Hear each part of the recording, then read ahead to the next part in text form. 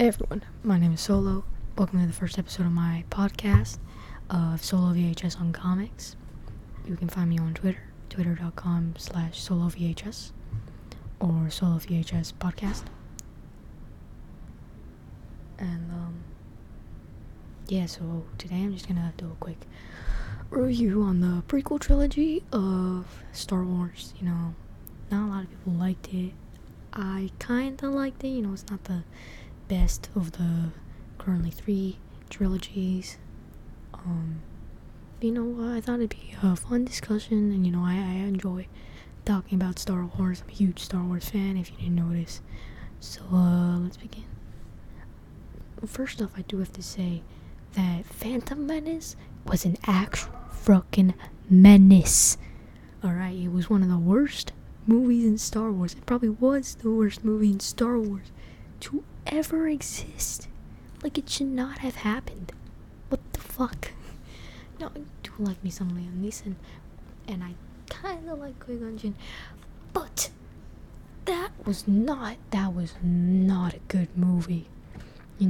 I've watched these movies like 3-4 times now, and I still don't think that was a good movie. I can't find one good thing about it. Like, Darth Maul, I love the guy, he's a cool villain, but come on, why you gotta do him like that? And of course you get to see young Obi-Wan, of course, and young Anakin, but still, that was such a bad film. But I do have to say the Prequel Trilogy has a certain aspect of seeing Darth Vader grow up that you would overpass, because if you're not a Star Wars fan but you know what Star Wars is, you're just gonna think Darth Vader was always Darth Vader.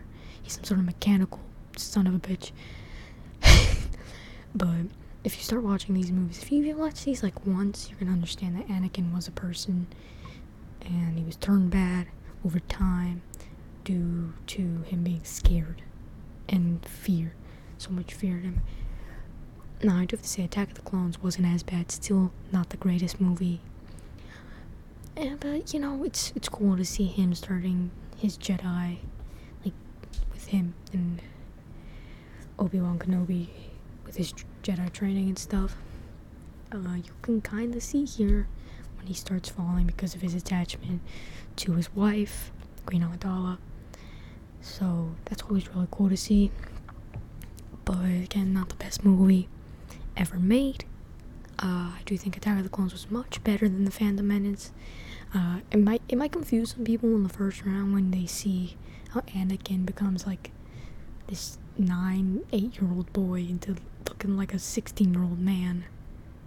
And it said it's 10 years apart. But like what? Natalie Portman did not age. And then Hayden Christensen, of course, he didn't play the original. Jake Lloyd played in Phantom Menace. So she didn't age in those 10 years, but he turned into a full-on man? That doesn't even make sense. You can't even really explain that. That's not science. I did like Attack of the Clones because it did introduce us to the greatest number in the world. Order 66. Now, as a kid, before I watched these, I've watched them for a while, but there was a time in my life where I just completely forgot about Order 66. And you would see it on video games, and people like, I'm about to execute Order 66 in like FPS games, gun games, such. But it's so funny now, because when I started rewatching them, like I now do, I rewatch them a lot.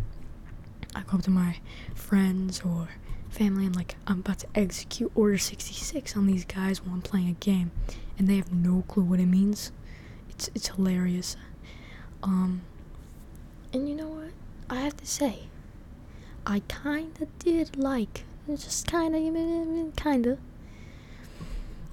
did like the fight scenes mostly, Count Dooku, all that stuff.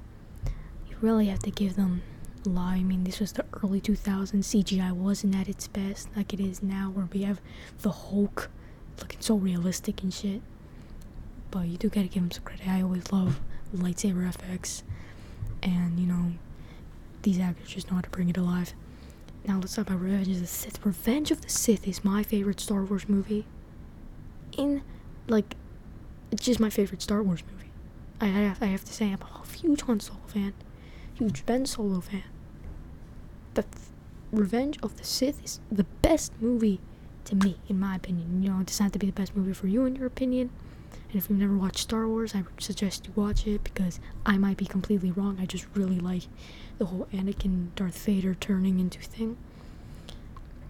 You know, Revenge of the Sith was way better than the first two movies. I'd have to say it's better than some of the newer movies, like the ones with Rey and stuff. I have to say I don't enjoy those as much as I did the Prequel Trilogy and the original trilogy movies. But I will give them this. This was one of the greatest Star Wars movies of all time. You know, so much effects and stuff like that. Seeing the Obi-Wan Kenobi and Anakin fights, not something you'd expect. Seeing Anakin grow with Obi-Wan Kenobi, and you really start to see his downfall when he thinks dictatorship is a good idea. But honestly, it was just such a great movie in general. I would go into more detail, but this is my first episode and I don't really have much time because I have schoolwork. Yay! But I will say this. Prequel Trilogy, 6 out of 10.